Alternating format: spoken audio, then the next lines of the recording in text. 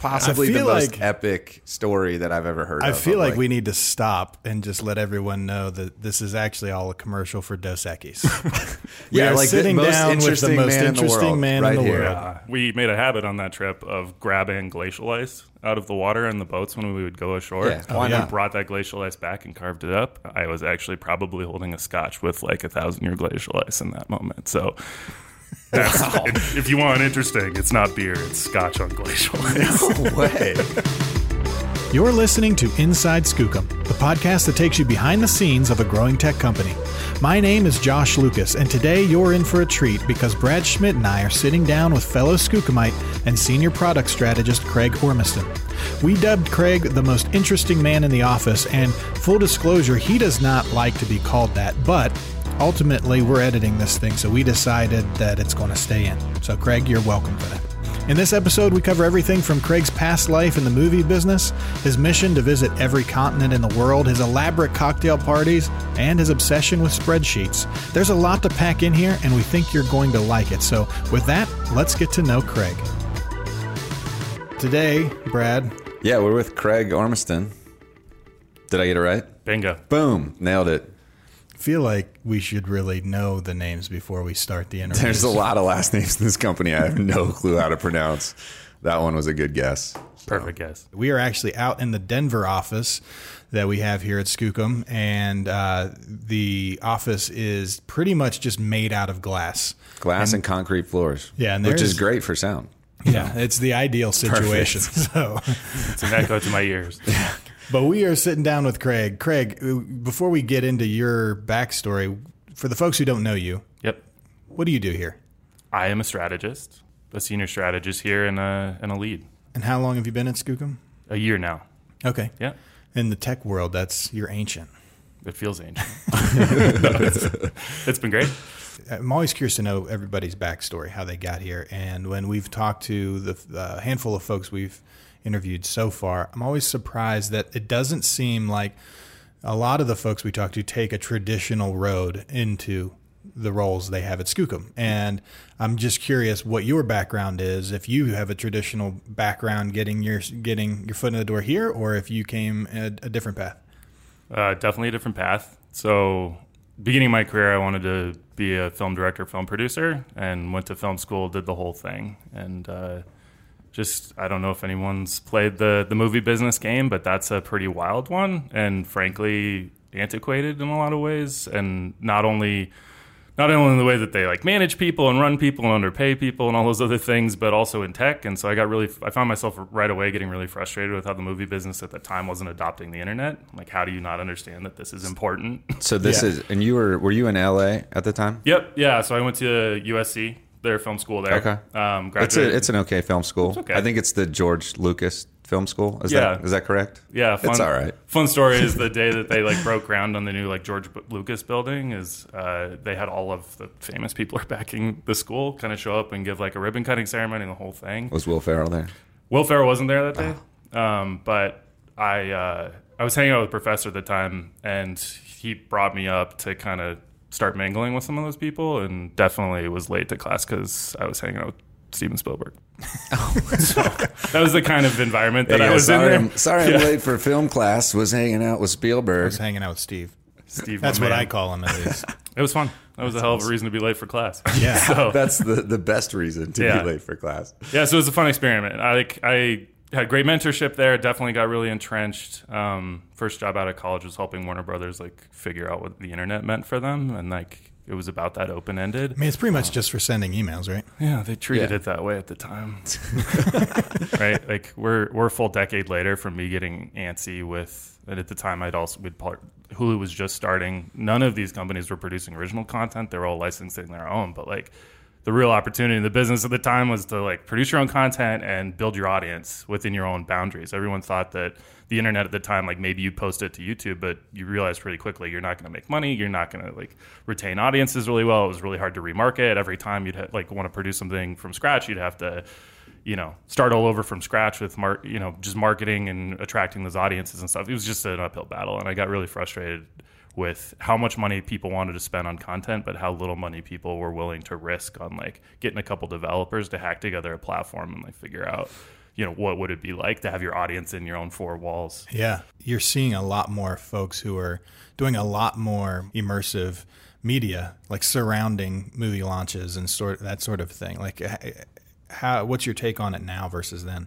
Yeah, it's definitely blown up, and there's a lot of innovation in that regard. It's fun to see all these shows coming out that have all of this supplemental material that's like getting into the world of the story before it's already happening, and it just people are getting really creative with how they're spending their marketing dollars, and it's really fun to watch. Again, it's about building relationships with your customers and your users and things like that. And the internet is the stickiest thing that we've had to date that helps you do that. So again, I got kind of antsy in Hollywood. I'm like, we're spending all this money that's getting thrown away, frankly, because every time we got to start from scratch with our audiences and our relationships and stuff like that. And so I started getting attracted into just the tech scene in general. It was like pretty hot at the time. Facebook was rolling out, like all these things were rolling out and blowing up, and it just seemed like the right place to go after that.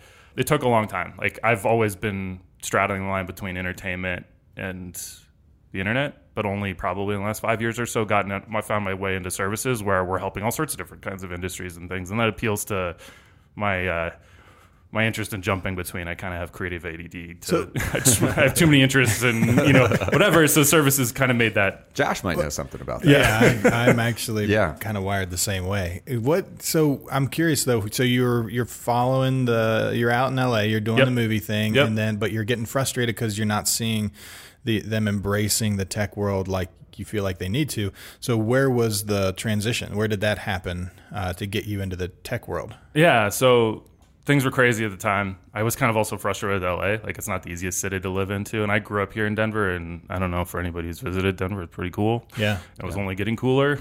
And so I definitely wanted to leave LA. That was a big, big goal. It just was the business, it was just hard. You're working 18-hour days. Whatever. We lost a couple budgets with Warner Brothers because they're like, this experiment's not working out. I'm like, well, duh, it's not. Like, we're throwing money away every time. It just was like, it just started feeling like the right time. And so I kind of just pulled the plug on Warner Brothers and decided I was moving out, and immediately got a call from a startup here. And that was where you were before you then came to Skookum? No, that was a while ago. I've lived like 12 lives since then. Give us the 30,000 foot view. You go from film, you go to the e-learning startup. What's the Cliff Note version to get you to here? Yeah, Cliff Notes is, again, I started actually physically producing movies, and then I got into a startup environment where I was scaling production infrastructure, and then a buddy from college said, hey, do you want to jump ship and travel the world with me and do a travel series? And it's backed by Google, and they're like, yeah, that sounds pretty great. So went with literally now 6 of my best friends forever, bunch of guys just flew to Dubai and stood up a TV show there and shot 12 episodes that took us all the way around the world. So wow. That's an awesome gig. Yeah, it was pretty cool. So yeah, that was a so hell. How did you get 6 of your buddies were able to do it too? So you guys just all? Yeah, my best friend, one of my best friends from college, got the job as a director, and he's like, hired all his friends. Yeah, he's like, I'm not going to go on this job unless I have a producer I trust, because we're literally going into some dangerous parts of the world, and need to make sure that everything's kind of anticipated and lined up for. This budget's a little tight. How are we actually going to pull this off? So what was the show about? So the idea behind it was social travel. So the goal was to use, at the time it was Google Plus, right? This is actually a Google Plus. Yeah, TV show. Oh, really? We didn't ever actually use Google Plus for obvious reasons. Yeah. I don't think anyone ever used Google Plus. Not at all. But the idea behind the show is see these local places through local eyes, and the best way you could do that is to just reach out to communities there and figure out how to find those people before you go, and build an itinerary for yourself that's very authentic to those environments. So what countries did you hit up? There was 12 of them, because it was a 12 episode order. But again, we started in Dubai. The order of the show is easy to remember, but it was Singapore, Istanbul, so city-wise, Dublin, Stockholm. We did a whole Asia tour, so it was Seoul, Tokyo, Bangkok, and then we dropped down to Melbourne, and then Austin, Texas was their American city they wanted to do for the show.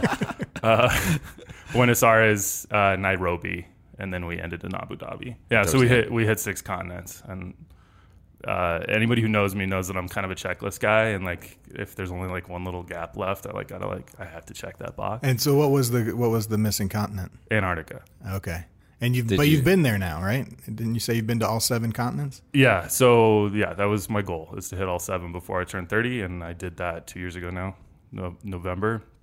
Went to Antarctica, and that's where I met my girlfriend. In Antarctica? You met her in Antarctica? Yeah, I met her. I didn't know that.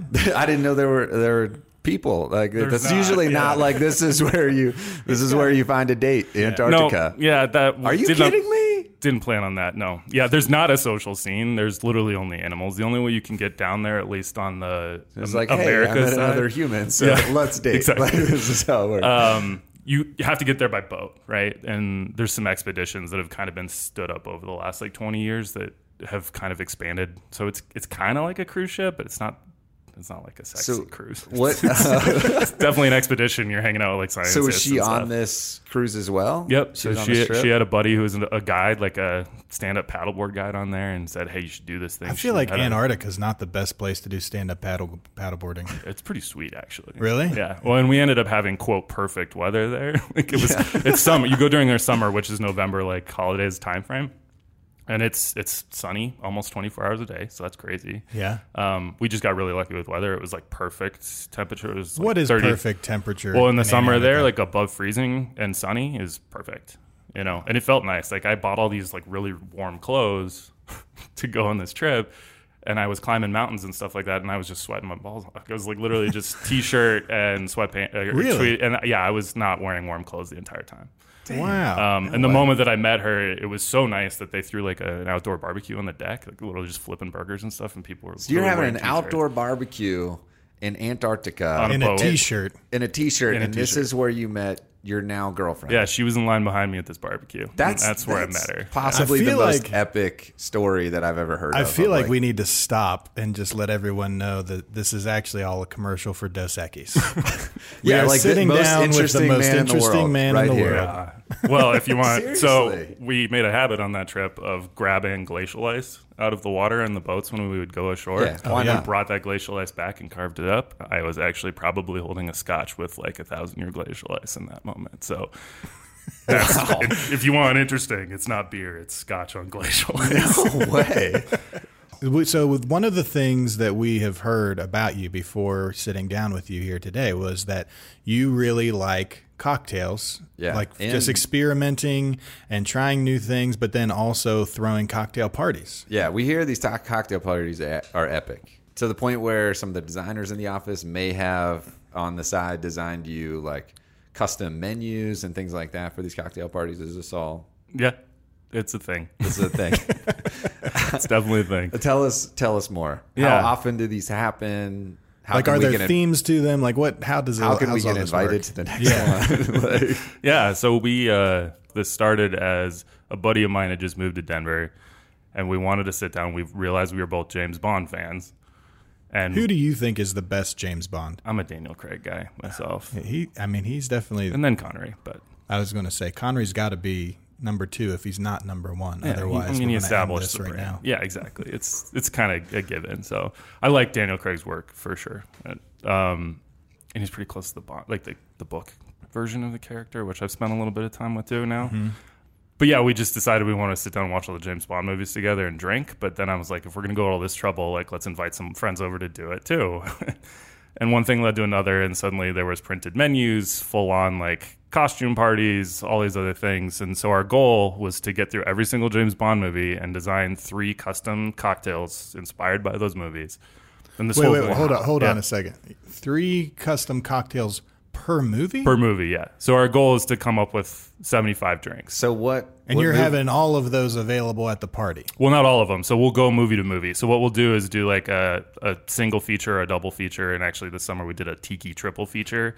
And we'll show the movies in the background. They're just kind of quiet on in the background. But there's going to be a whole printed menu. It's going to be themed. That theme will be largely inspired by whatever's going on in the movies at the time. And we'll be designing drinks against that theme. So it's supposed to be fun, right? You're supposed to be designing the drinks and be creative about it. It's become a thing. Like it's been cool to have like the Skookum friends like show up. And it's also been really special because some of the times we're trying to get more and more ambitious almost every time with these parties, and menu design something that's personal to me, because I think that immediately sets the tone for people who come to your parties. You're like, oh, this is not just like a house party. It's not just like with a keg in the back. This like, isn't the kind of parties that that I throw. These aren't like just barbecues in my house. In the yard. They're nice cocktail parties for sure. Wow. So our last menu had like 12 drinks on it and beautiful design. Lai and Kyle both helped with the menu design, and it was awesome. So. And do people come dressed up? We need to post a link in the show notes so that people can see what we're talking. Because Kyle showed us the menus that you guys had for the last one, and it was awesome. Yeah, it really is. The project, thank you. The project's called License to Drink. So we actually have a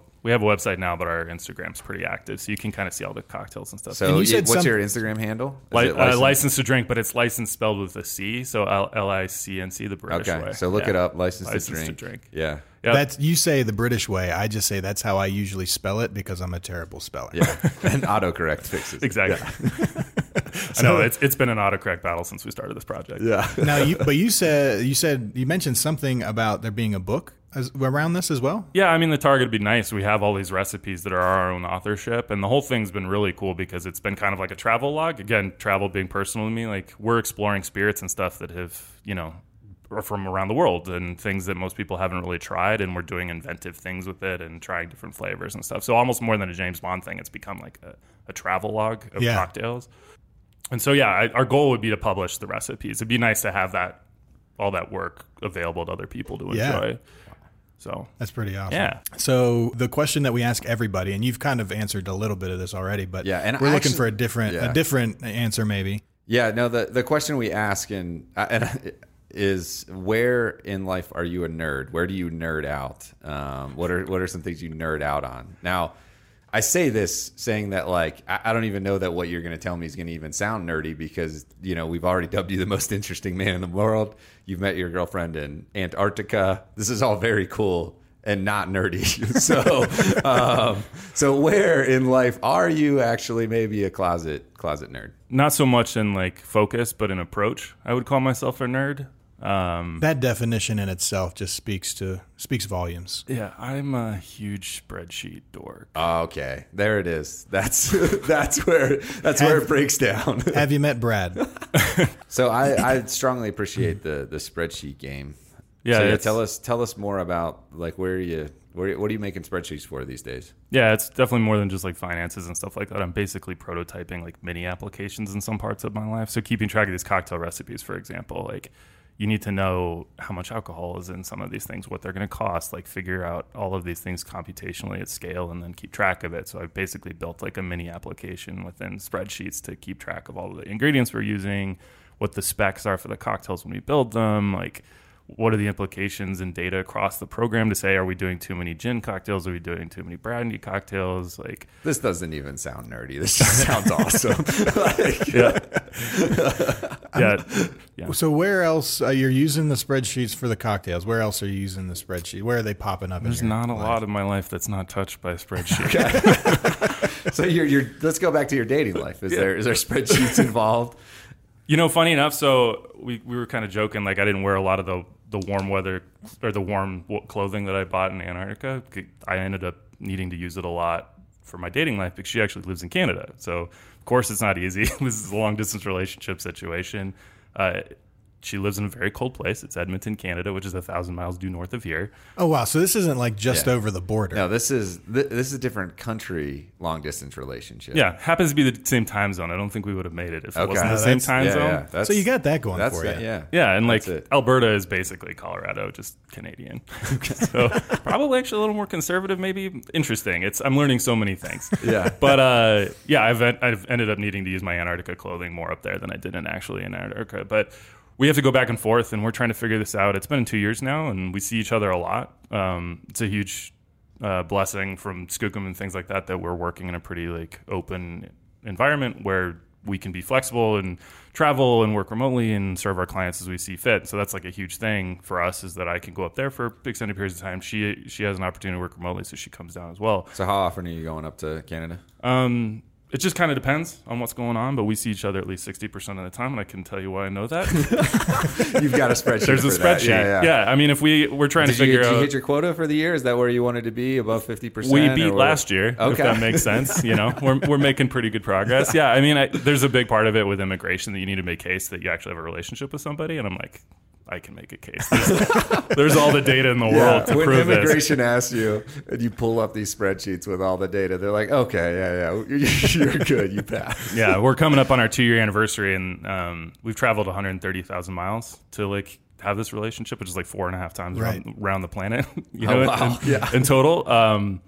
But I feel like your spreadsheet and your relationship combined will make for amazing infographics. Yeah, there should be. Yeah, and I actually think I'm about to design an infographic for our anniversary is coming up next week, and I mean we both talk a lot about the climate crisis and all these other things. We care a lot about that, and I'm a little unsettled with how much I've had to fly to maintain this relationship, and so I'm shopping for carbon offsets right now for all of the flights. What does that look like? How do you shop for carbon offsets? I don't know how that works. Yeah, I mean, the idea is pretty simple. So you're keeping track of what your footprint is in the world, and so you can actually there's websites that help you with this. Some of the airlines are actually really good about helping you compute this too. But you're trying to figure out like, okay, this flight, how much carbon dioxide have you put in the atmosphere?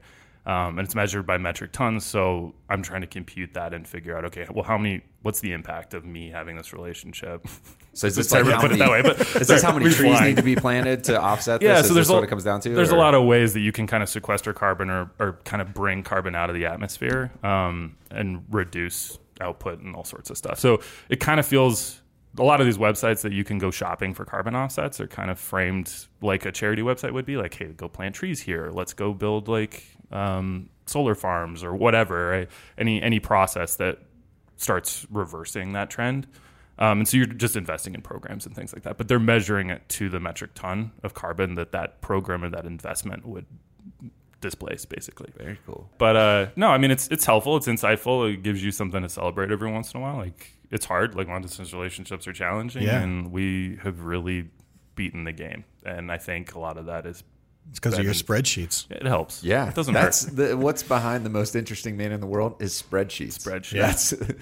So we've covered a lot here. Is there anything that we're like missing that you're like? Is there anything else you'd say like, hey, most people I work with probably don't know this about me?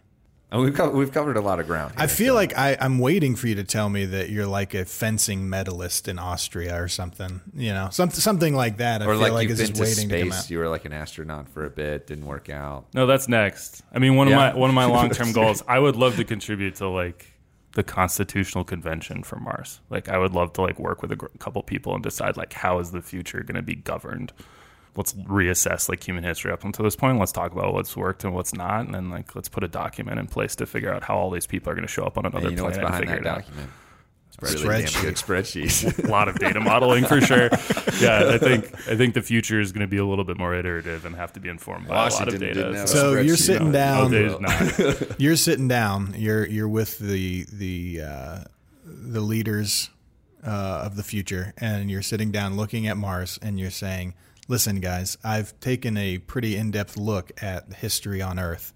Here are the changes that need to be made. What would they be? Oh, that's a good question. The world's going to change a lot really quickly in how we're represented. If you have AIs that can interface with you and ask you questions, that takes away the bandwidth limitation that we have in current representation. Funny story is that I dug really deeply into the math of like the U.S. Constitution at one point, more as a hobby, but also trying to model organizations better. I was trying to figure out like, okay, well, we've built governments that are democratic. Why haven't we built businesses that are that way? And trying to connect those dots and trying to figure out where the math is and all of that and figure out if there's any way that you can transpose some of those concepts. And it was pretty clear to me that one of the biggest limitations in our government right now is that we've capped the House size. So we're not scaling with our representation. So every time our population grows, we still only have 435 representatives. It's not scaling. And I dug into history on that one, realized that was one of the biggest debates. That was the original first amendment on the original Bill of Rights. There was actually originally 12, but 2 of them didn't get ratified. And the first one was defining how many representatives there should be in the House, number of people. And so it's one of the biggest like mathematical flaws in our government right now, or it's under scrutiny, and we're actually the least represented, second to least. India has worse representation ratio in their lower house. the second worst representation ratio in the world out of all the UN countries. Yeah. Oh, wow. Huh. And that is, again, super interesting. Also figured that out on a spreadsheet. And like, that's going to go away though if AI can be the intermediary between those representative officials and things like that. So there's going to be a lot of change really quickly in the way that individuals are interfacing with their governments. We're only scratching the surface on that. I'm only seeing a few other like programs that are trying to like actively change that or drive that through. And obviously AI is like really preliminary right now and kind of not all that helpful in a lot of cases. But I think the first political candidate that's going to make every single person in their constituency feel like they have a relationship with that candidate through those types of, intermediary relationships is going to definitely knock it out of the park. And we have to imagine a future where you don't have that bandwidth limitation in representation. Now, would you be ever interested in running for political office? It depends. Yeah. It depends on how the office is structured and all those other things. Like knowing this and feeling this way, I wouldn't want to go without being equipped with that. Like I don't want to represent 700,000 people. That's crazy. It's been great listening to all this. I do feel like I'm going to leave and try to figure out something to do with my life. It's like, hey, we're working in the same place, man. We're doing the same thing. This is great. We want to thank Craig for sitting down with us. Craig, thank you. Remember, guys, until next time, stay nerdy. Crush those spreadsheets. Do you need more Skookum in your life? Follow us on social, or if you're in the Charlotte or Denver areas, come visit us in person at one of our local tech talks hosted in the Skookum offices. Until next time, stay nerdy.